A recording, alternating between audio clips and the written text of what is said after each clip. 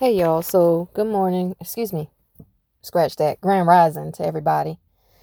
First I want to say, this envious old crotchety ass decrepit bitch, 5'8" and 240 pounds, motherfucker is on my videos downvoting the last 4 videos I did. So I told you about that lurking. I told you she was the one sending negative energy.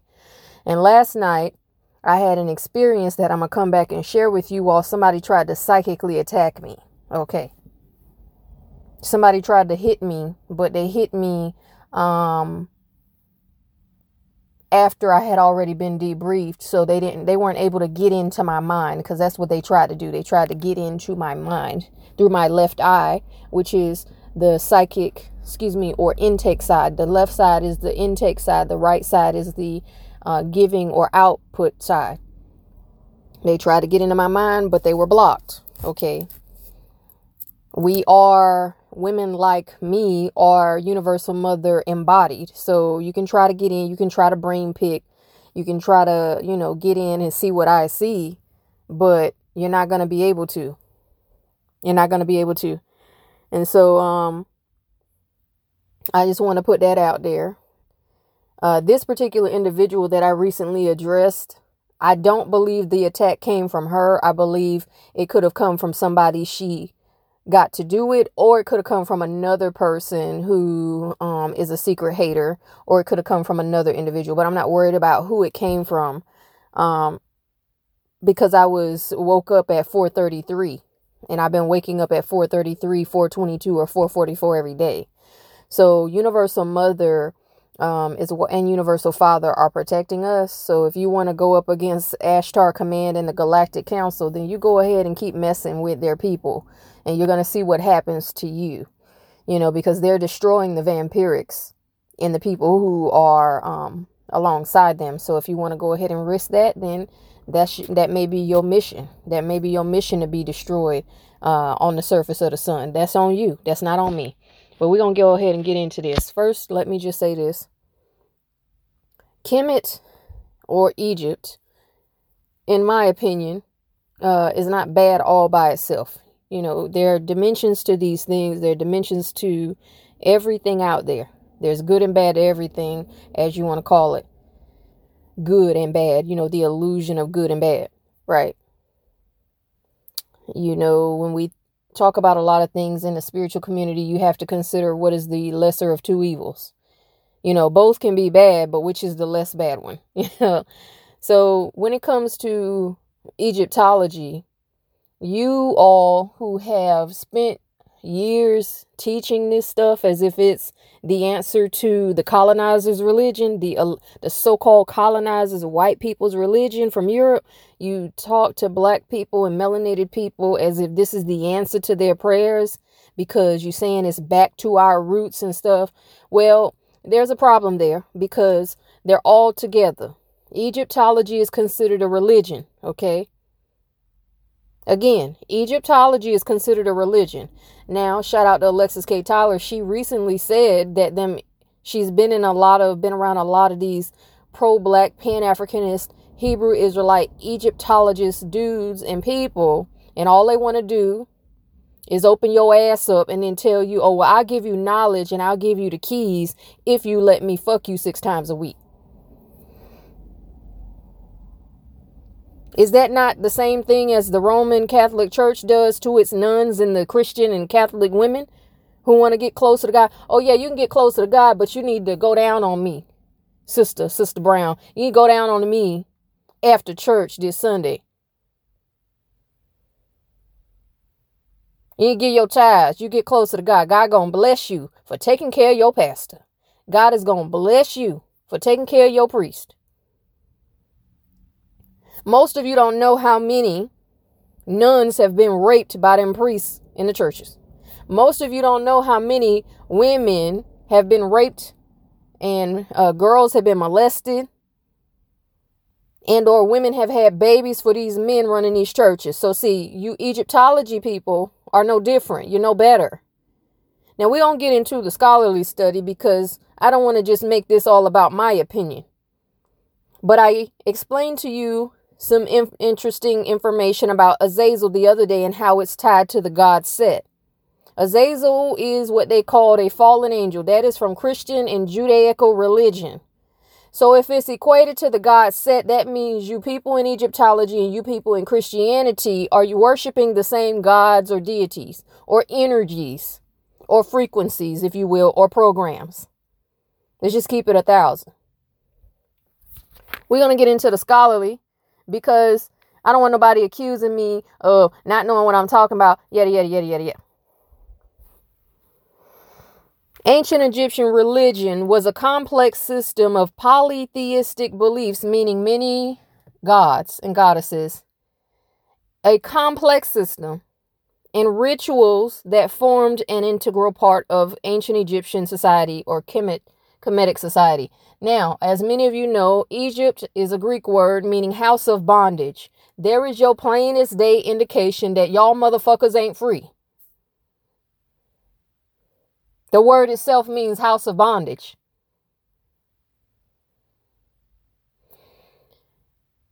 What do you think the church is? It's a cube. It's a square. It's a block. It's a house of bondage.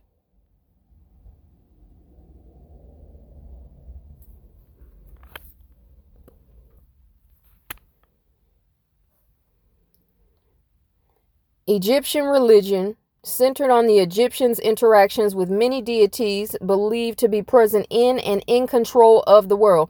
Is this not the same as Christianity? How they teach you that God is in control and the angels and the archangels protect and all of that. Rituals such as prayer and offerings were provided to the gods to gain their favor. Oh yeah, you pay your tithes and your offerings and you're going to be blessed. You will reap what you sow. Bring ye all the tithes into the storehouse. That's why I called it the storehouse. Formal religious practice in ancient Egyptian religion centered on the pharaohs, the rulers of Egypt, who were believed to possess divine powers by virtue of their positions. Formal religious practice centered on you sitting under your preacher and your pastor and your priest, or the pope, the pontiff, the vicar of Christ on the earth, the God incarnate on earth, as he calls himself, who were the rulers of the house of bondage, Egypt, who were believed to possess divine powers by virtue of their positions, who were calling themselves prophets and pastors and preachers and prophetess and evangelist and minister and deacon and deek as we call it in the South, deaconess, who were believed to possess divine power or divine messages by virtue of their positions. They acted as intermediaries between their people and the gods, aka intercessors, intercessory prayer in Christianity. And they were obligated to sustain the gods through rituals and offerings, your blood drinking rituals and your baptism,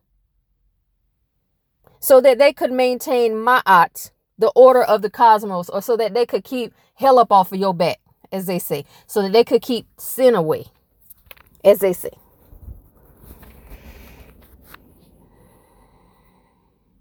The state dedicated enormous resources, or meaning the state of Egypt, aka the Roman Catholic Church,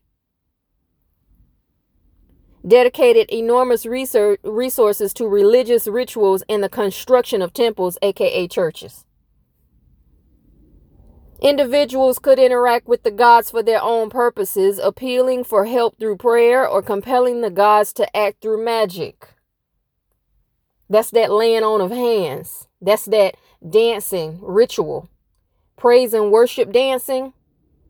That goes back to Africa and other many older cultures that dance to invoke the gods and goddesses, or dance to invoke energies.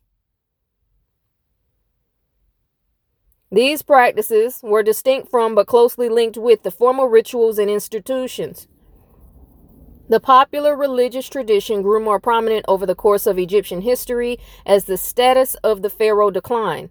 Egyptian belief in the afterlife and the importance of funerary practices, that's why they get you to bury your dead, because you serving the same Borg, vampiric, demonic creatures, is evident in the great efforts made to ensure the survival of their souls after death. Make sure you go to heaven, child, not hell.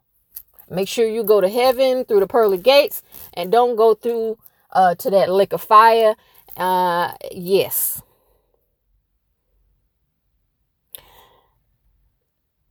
Again, Egyptian belief in the afterlife and the importance of funerary practices is evident in the great efforts made to ensure the survival of their souls after death via the provision of tombs, grave goods, and offerings to preserve the bodies and spirits of the deceased. That's why they get you to buy caskets. The religion had its roots in Egypt's prehistory and lasted more than 3,000 years. The details of religious belief changed over time as the importance of particular gods rose and declined and their intricate relationships shifted. At various times, certain gods became preeminent over the others, including the sun god Ra, the creator god Amun, where you get Amen from, and the mother goddess Isis, aka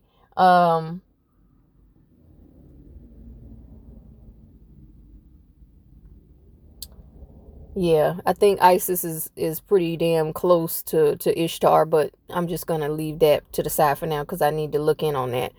For a brief period, the theology promulgated by the pharaoh Akhenaten, a single god, the Aten, replaced the traditional pantheon in Egypt. Ancient Egyptian religion and mythology left behind many writings and monuments, along with significant influences on ancient and modern cultures. Okay, let me continue on.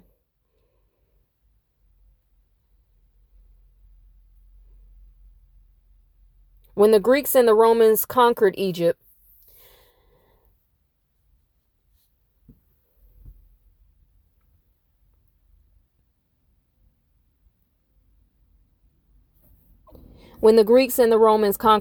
pardon me for the interruption, their religion was influenced by that of Egypt.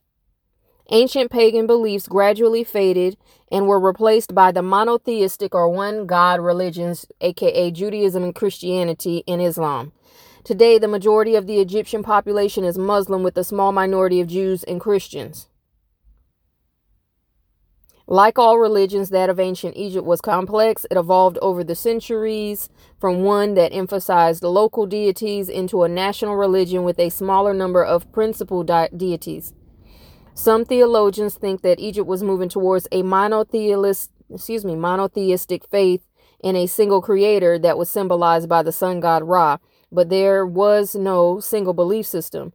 The Egyptians actually shared a common understanding about the creation of the world and the possibility of reverting to chaos if the destructive forces of the universe were unleashed. This is called, and I will link this in the box, Reinventing Religion, Ancient Egypt in the European History of Religion, by the Center for the Study of World Religions, harvard.edu, dated May 10, 2014.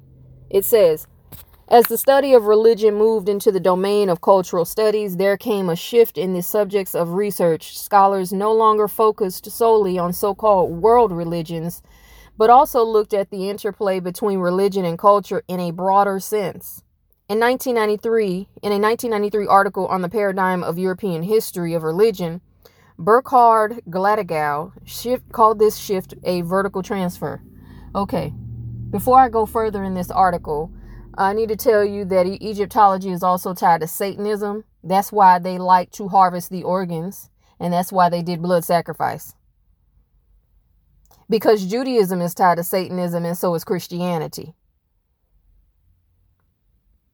So is Islam. Continuing. By using this term, Gladegow addressed the exchange between different systems of meaning, such as literature, science, or technology. This approach is based on the assumption that religion appears not only in the well-known classical sense, but also in different cultural systems of meaning, each having its own hermeneutic pattern. Okay. And of course, hermeneutic is a method or theory of interpretation. The academic discipline of the study of religion during the past 20 years has demonstrated the sustainability of such an approach. In the history of religion in Europe, listen carefully, quote unquote, religion could be located not only in terms of an institutionalized, mainly Christian religion, but in other systems of meanings and media as well. Moreover, if the paradigm of a European history of religion is combined with a discursive determination, the reinvention of religion through the use of traditional semantics and topoi comes into focus. Now, what is topoi? Topoi is the plural form of topos, and topos is a traditional theme or a formula used in literature. Taking this as my starting point, says the author, here I will examine this process using a prominent example, the reception of ancient Egyptian religion within the history of religion in Europe. Here it is. The reception of ancient Egyptian religion within the history of religion in Europe, meaning they're tied together. It's intertwined. So all you pro-blacks who talk about Egypt and Kemet and I'm an Egyptologist or whatever, or I'm ancient Egyptian religion or whatever, it's really a cult and it's a religion. You're bound just as bad as the Christians are. You're worshiping the same entities with different names. It just said in the last portion that I read before I came to this article that the Romans and the Greek took much of their religion from Egypt. We all know they were there.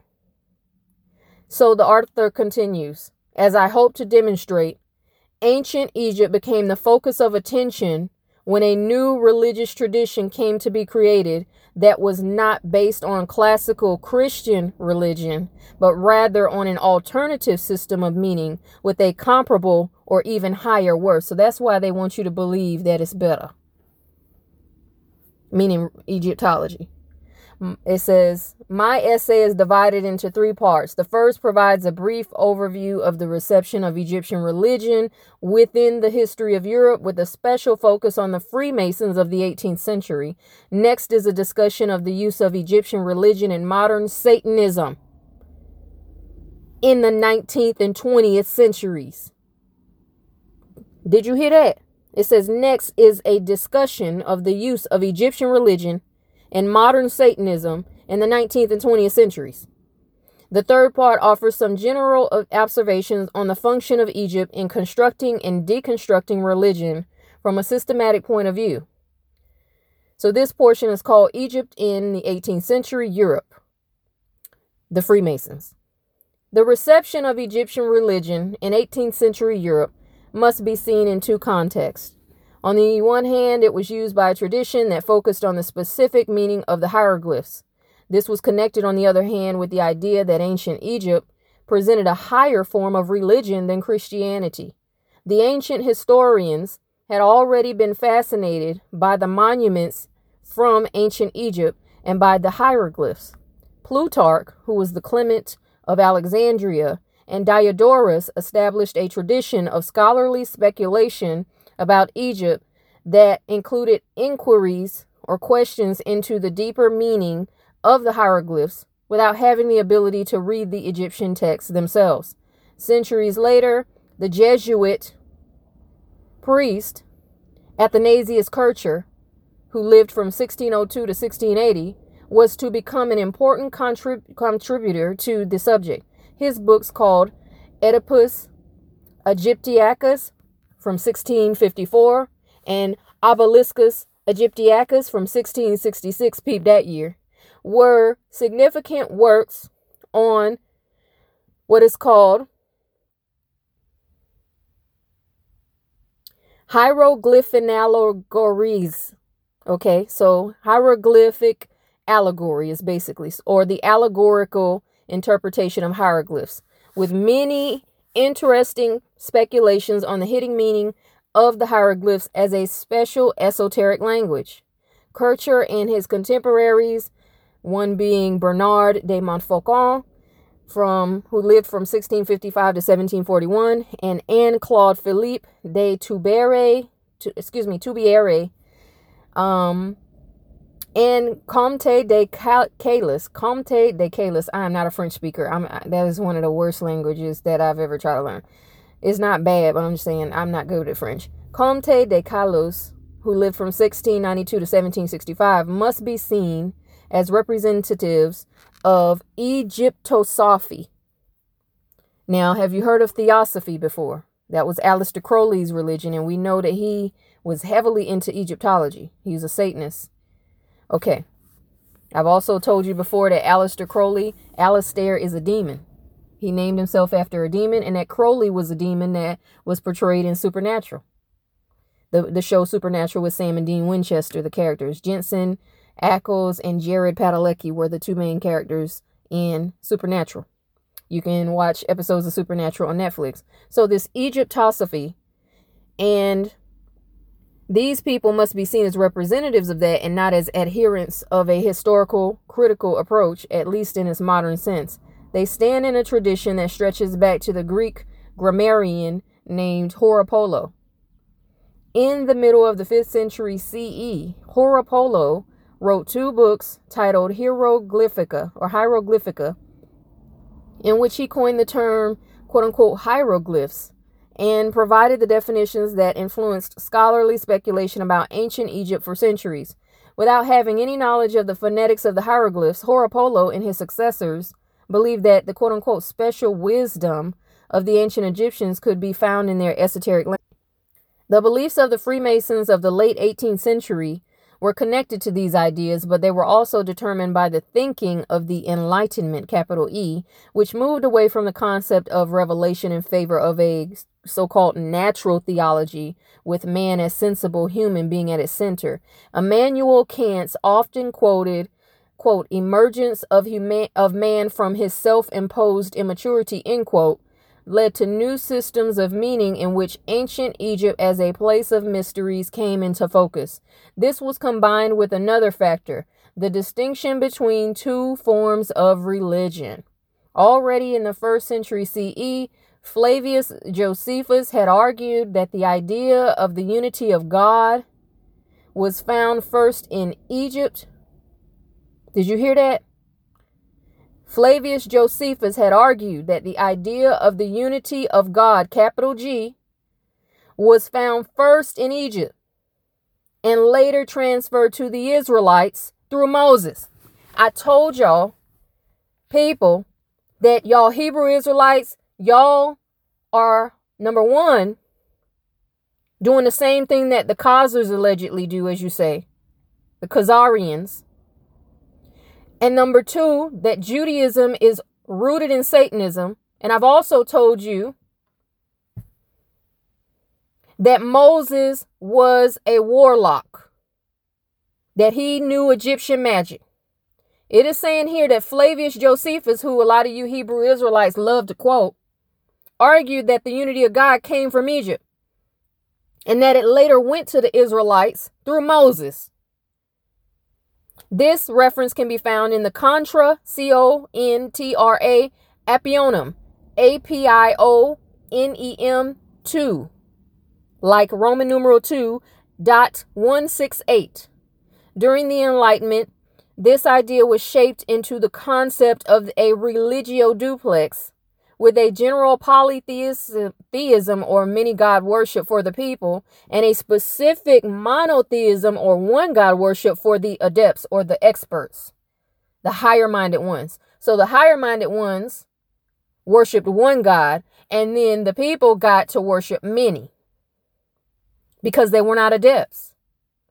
The latter was only available in the form of specific esoteric writings, which were the hieroglyphs. When the Freemasons identified themselves as heirs of an ancient Egyptian order of priests, they placed themselves within a tradition marked by 2 motifs: the deeper meaning of the hieroglyphs and the specific wisdom of ancient Egypt. Even though this tradition already included an anti-Christian impetus, the anti-Christian focus only came to the fore when it was combined with a much stronger concept, which was the idea of the Enlightenment.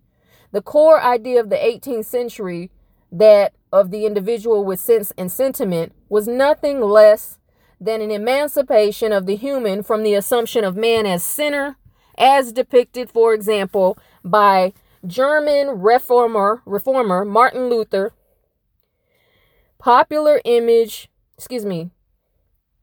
It was nothing less than an emancipation of the human from the assumption of man as being a sinner. That's your original sin concept, as depicted, for example, by the German reformer named Martin Luther's popular image of the human soul being like a horse that was being ruled and ridden by God or the devil. So there's your dichotomy there. Either God rules you or the devil rules you. That's what Martin Luther said. But this came from the Freemason influence on the Enlightenment. The dozens of so-called Egyptianized mysteries that were written during the flowering of the Freemasons from the years 1782 to 1787 were written by a concept centered on the human being itself. Within this quote-unquote new religion, ancient Egypt was invoked in two ways. First, by creating a religious practice that had no Christian resonances, and the second by dressing the quote-unquote new religion in an old robe. The worthiness of the new religious concept was expressed in its ancient roots. Consequently, the new religion appeared, in fact, to be an ancient one. Have mercy, somebody, I told you. Superior to the main European religion of the time, which was Christianity. So the new religion was Freemasonry, aka Enlightenment, aka Light Bearer, aka the Illuminatists, aka the Illuminati, the enlightened ones, the Enlightenment teachers of the 18th century. Here is the portion called Egypt and Modern Satanism. This is why you niggas who are Egyptologists are not blessed. You worship what you worship, and you don't know it, a lot of you. Well, I'm here to expose what it is and then snatch back the covers on it. Now, you do what you want to do, because that may be your sole mission.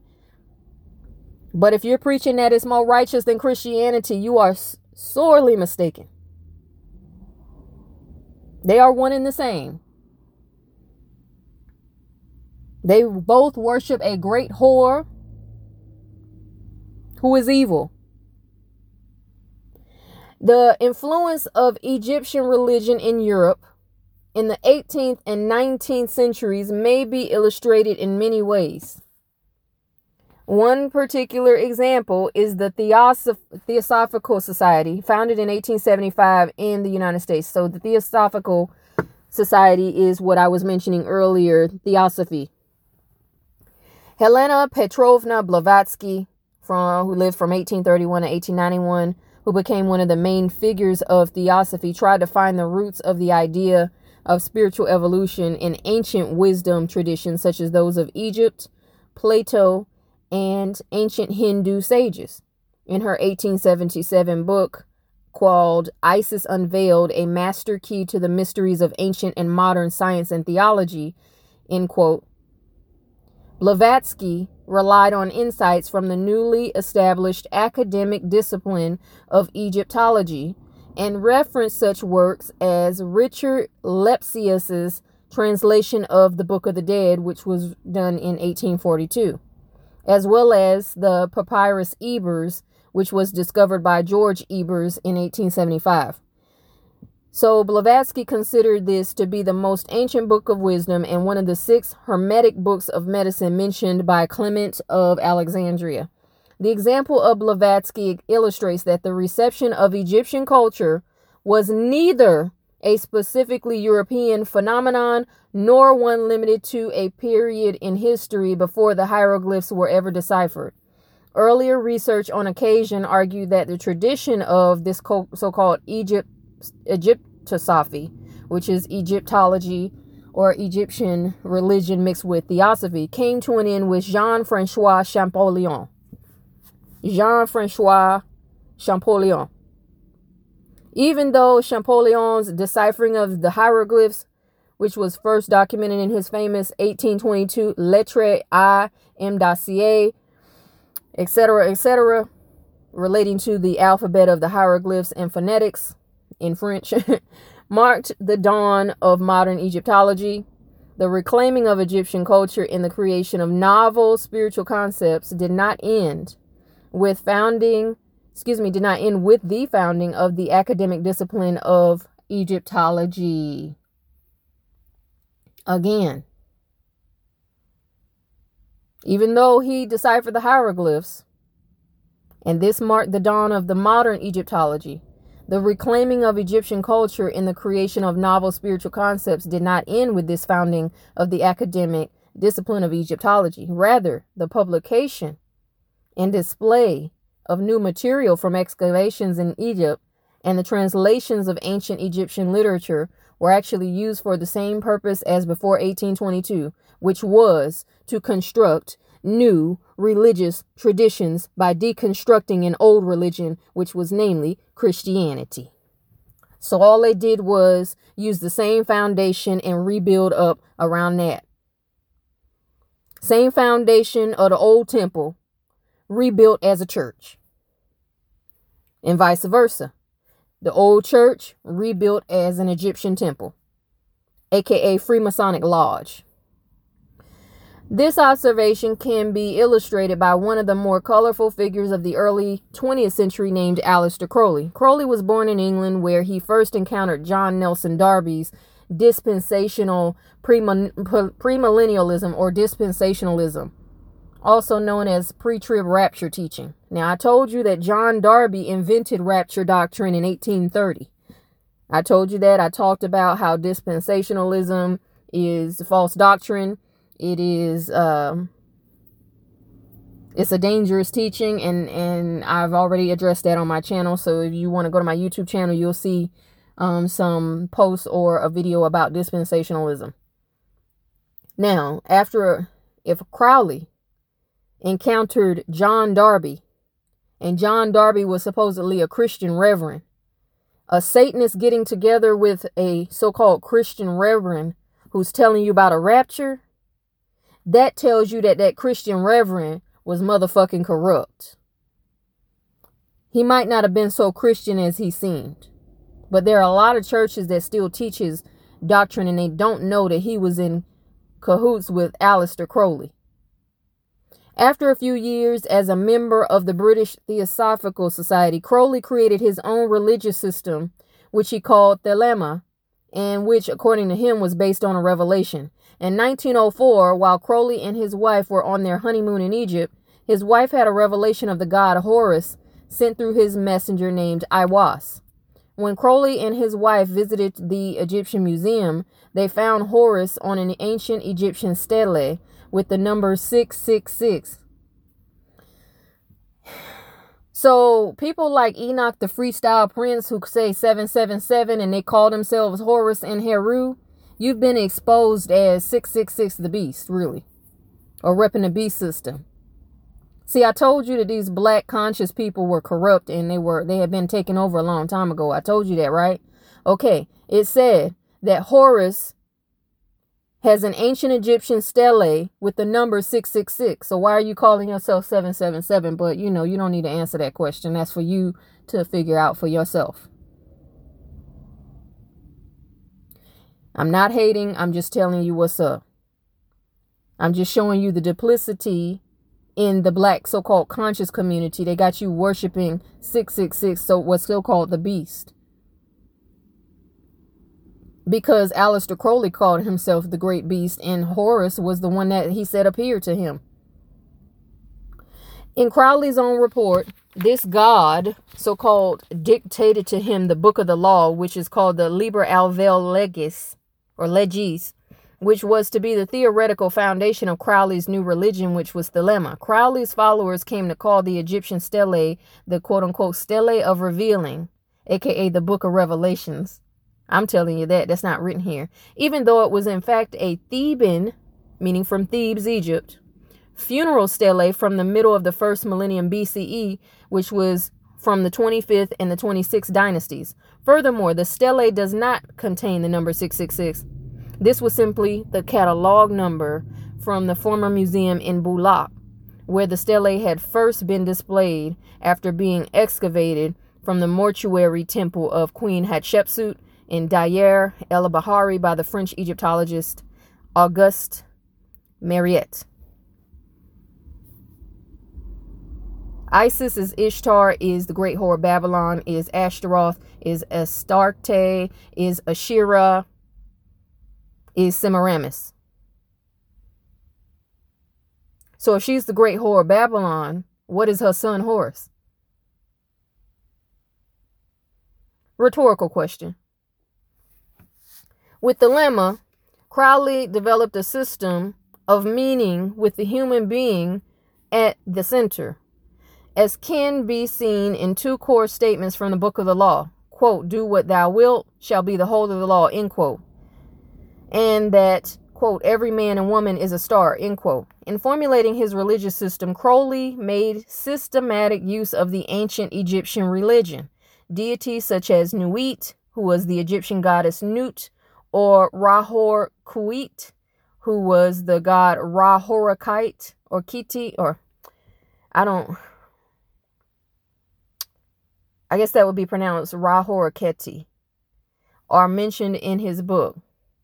Interestingly enough, the lemma, though also a religion focused on the human being, drew on a different tradition than in the Freemasons.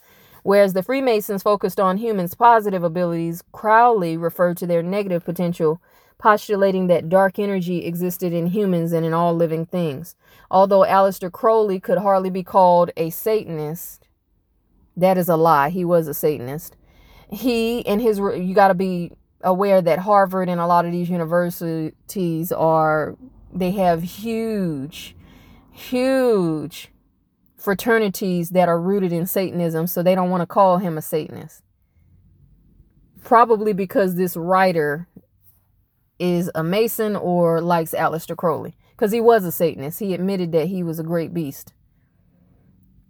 It says, although Aleister Crowley could hardly be called a Satanist, which is a lie, he and his religion, the lemma, can be placed within the tradition of Satanism. So you see how that disinformation is in there?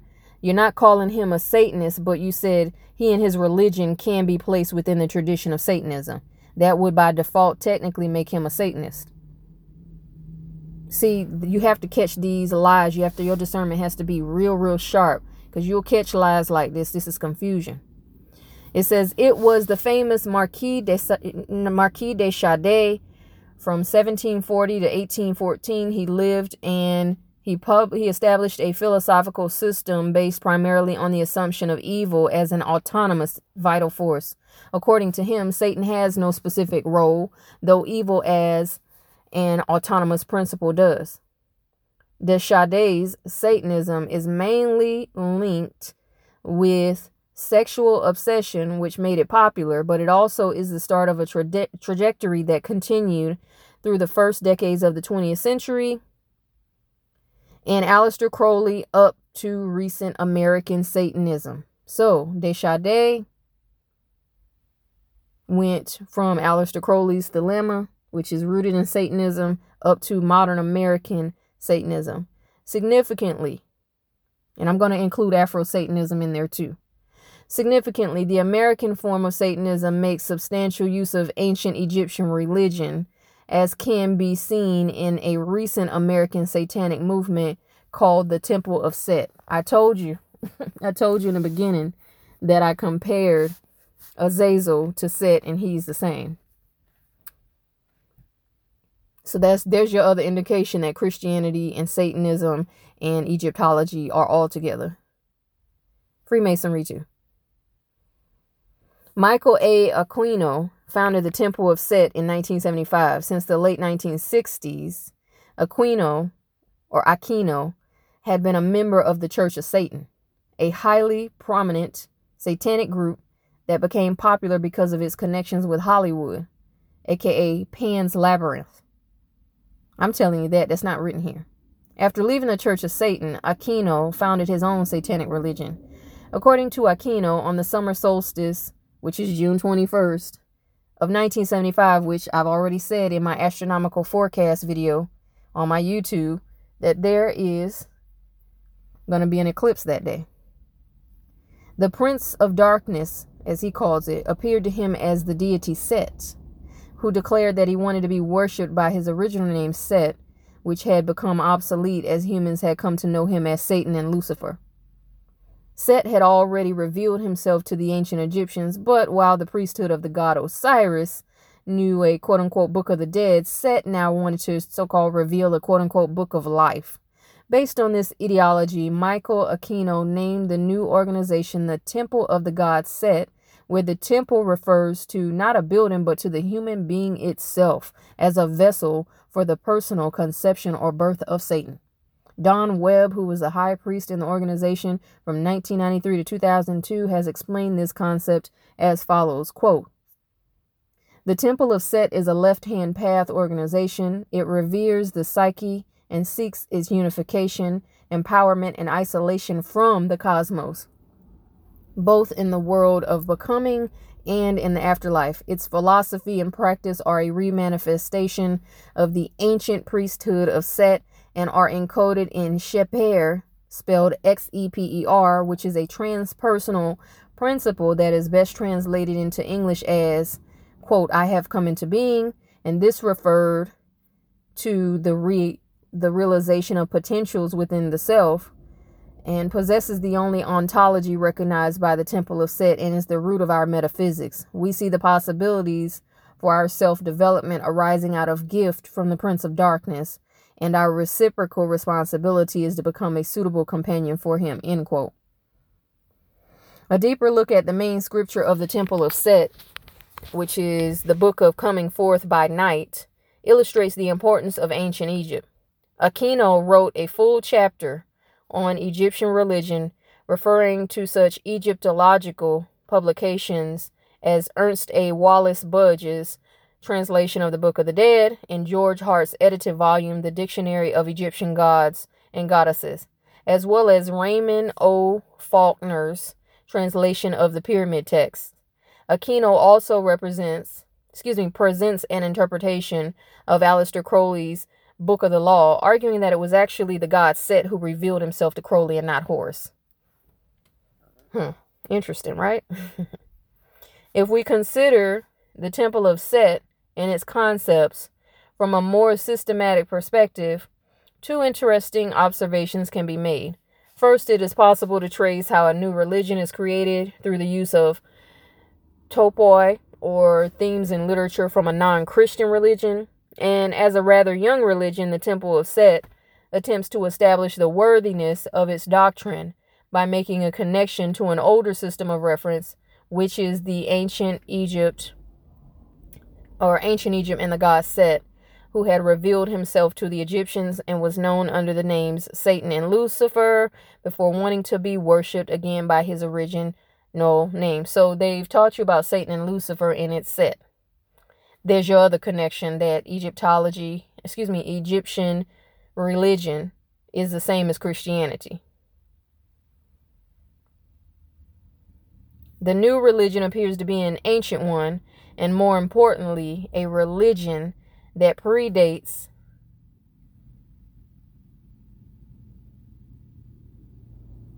Judaism and Christianity. I was just getting a thought right quick. Sorry about the pause.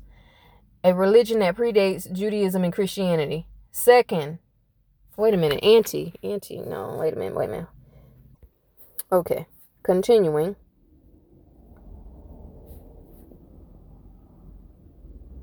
Second, the recourse to ancient Egypt opens up the possibility of constructing a form of religion without Christian associations. So, this part is called Constructing Religion, and it's almost done. The function of ancient Egypt in modern history of religion. The author says, it was not my aim here to give a comprehensive overview of the reception of Egyptian religion within the history of religions, even though out of necessity I could only mention particular case studies. It is still possible to make some general observations based on these examples. Within the modern history of religions, ancient Egypt serves primarily as a place of projection. Egypt becomes a focal point in systems of meaning that have virtually nothing to do with historical Egypt. The examples mentioned here illustrate in many ways that these authors, whether the Freemasons or persons such as Aleister Crowley, Helena Blavatsky, or Michael Aquino, were not interested in the Egypt of the pharaohs. Even though Helena Blavatsky and Michael Aquino quoted from modern Egyptological literature, their primary interest was to make the connection between Egypt and their so-called new theoretical systems. Within such an approach, ancient Egyptian religion is co-opted for a new purpose. From a more theoretical perspective, what can be seen is a reinvention of religion through the use of traditional semantics and themes in literature, wherein ancient Egypt was used in two different ways. Ancient Egyptian religion became relevant in modern religious history when religious actors sought to describe a new system of meaning that first marks itself off from classical Christian religion, but second claims historical dignity. Even though the anti-Christian impulse of the so-called autarkic Satanism of the late 20th century is evident only on an implicit level, both the concepts of Aleister Crowley and those of Michael Aquino, who are both Satanists, are tied to the history of Western esotericism, a tradition that stands in tension with the European history of religion dominated by Christianity. Ancient Egypt seems to present an ideal collection of literary themes, or topoi, which can be used by these quote-unquote new religious systems of meaning that are driven by two ideas. One, a distinct differentiation from traditional Christian religion and the belief in a so-called special wisdom that was found for the first time in Egypt, and then, as Helena Blavatsky argued, was also found in other areas such as ancient Greece and in India. Interestingly enough, acknowledgement of this tradition of the so-called special wisdom of Egypt can already be found in the Holy Scriptures of precisely the religion that was deconstructed by the use of Egyptian religion in modern religious history, Christianity. Do I need to read that again? I think I need to read that again. Interestingly enough, acknowledgement of this tradition, of this so-called special wisdom of these Kemetic teachers or of Egypt, can already be found in the Holy Scriptures of precisely the religion that was torn down or deconstructed by the use of Egyptian religion in modern religious history. And the use of Egyptian religion in modern religious history is Christianity. In the Acts of the Apostles, it is written, quote, "So Moses was taught all the wisdom of the Egyptians and became a man with power both in his speech and in his actions." Have mercy. End quote. Book of Acts, chapter 7, verse 22, from the New Jerusalem Bible. This short statement about Moses and Egyptian wisdom was to become one of the most important literary themes for the reception of Egyptian religion and culture within the European tradition, within the Roman Catholic Church, in other words. Moreover, on a deeper level, this very verse already anticipates the later function of Egypt in the history of religion, which is to deconstruct Christianity by referring to a religious paradigm that is older and so-called higher than Christianity. That's why I said before I read this article that they want to tell you that it's better than a white man's religion when it's the motherfucking same. It was built off of the white man's religion. End of article. This article was written by Bernd U. Schipper, who, with that last name, is probably Jewish. That name is probably Jewish.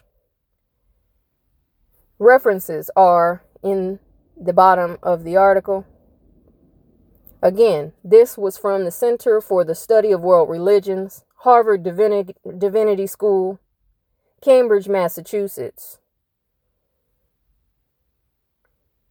Copyright 2020, President and Fellows of Harvard College, all rights reserved. My commentary is my own. This is used under the U.S. 1976 U.S. Copyright Act, which disclaimer will be in the box about fair use. You've heard the proof from the Harvard Divinity School that they tore down Christianity in order to build Egyptology or Egyptian religion. Now, Egyptology is the academic study of Egypt. However, Egyptian religion and Christianity are one in the same, even according to the book of Acts. I told you all that in the Old Testament, Moses was showing off his Egyptian magic by throwing his rod down and turning it into a snake and striking the rock and causing water to come from the rock. And I told you that he was nothing but a motherfucking Gandalf from Lord of the Rings with that staff. I told you he was a warlock. Y'all didn't believe me because you thought it was just opinion. You probably believe some of the Freemasons that told you, but I'm telling you, based on scholarly research, that's what he was. Let me read that portion again, because see, I know I'm going to have some people out here mad about this. Go argue with this scholar. Email him and get in his inbox if you got a problem. In the Acts of the Apostles, it is written, quote, "So Moses was taught all the wisdom of the Egyptians and became a man with power, both in his speech and in his action." Acts 7:22. This short statement about Moses and Egyptian wisdom was to become one of the most important topoi or literary themes for the reception of Egyptian religion and culture within the European tradition, aka Roman Catholic Church, aka Christianity. Moreover, on a deeper level, this verse already anticipates the latter function of Egypt in the history of religion, which was to deconstruct Christianity by referring to a religious paradigm that is older as well as higher than Christianity. And that so-called older and higher paradigm that they're referring to is Egyptian religion, aka Egyptology. So y'all will know better.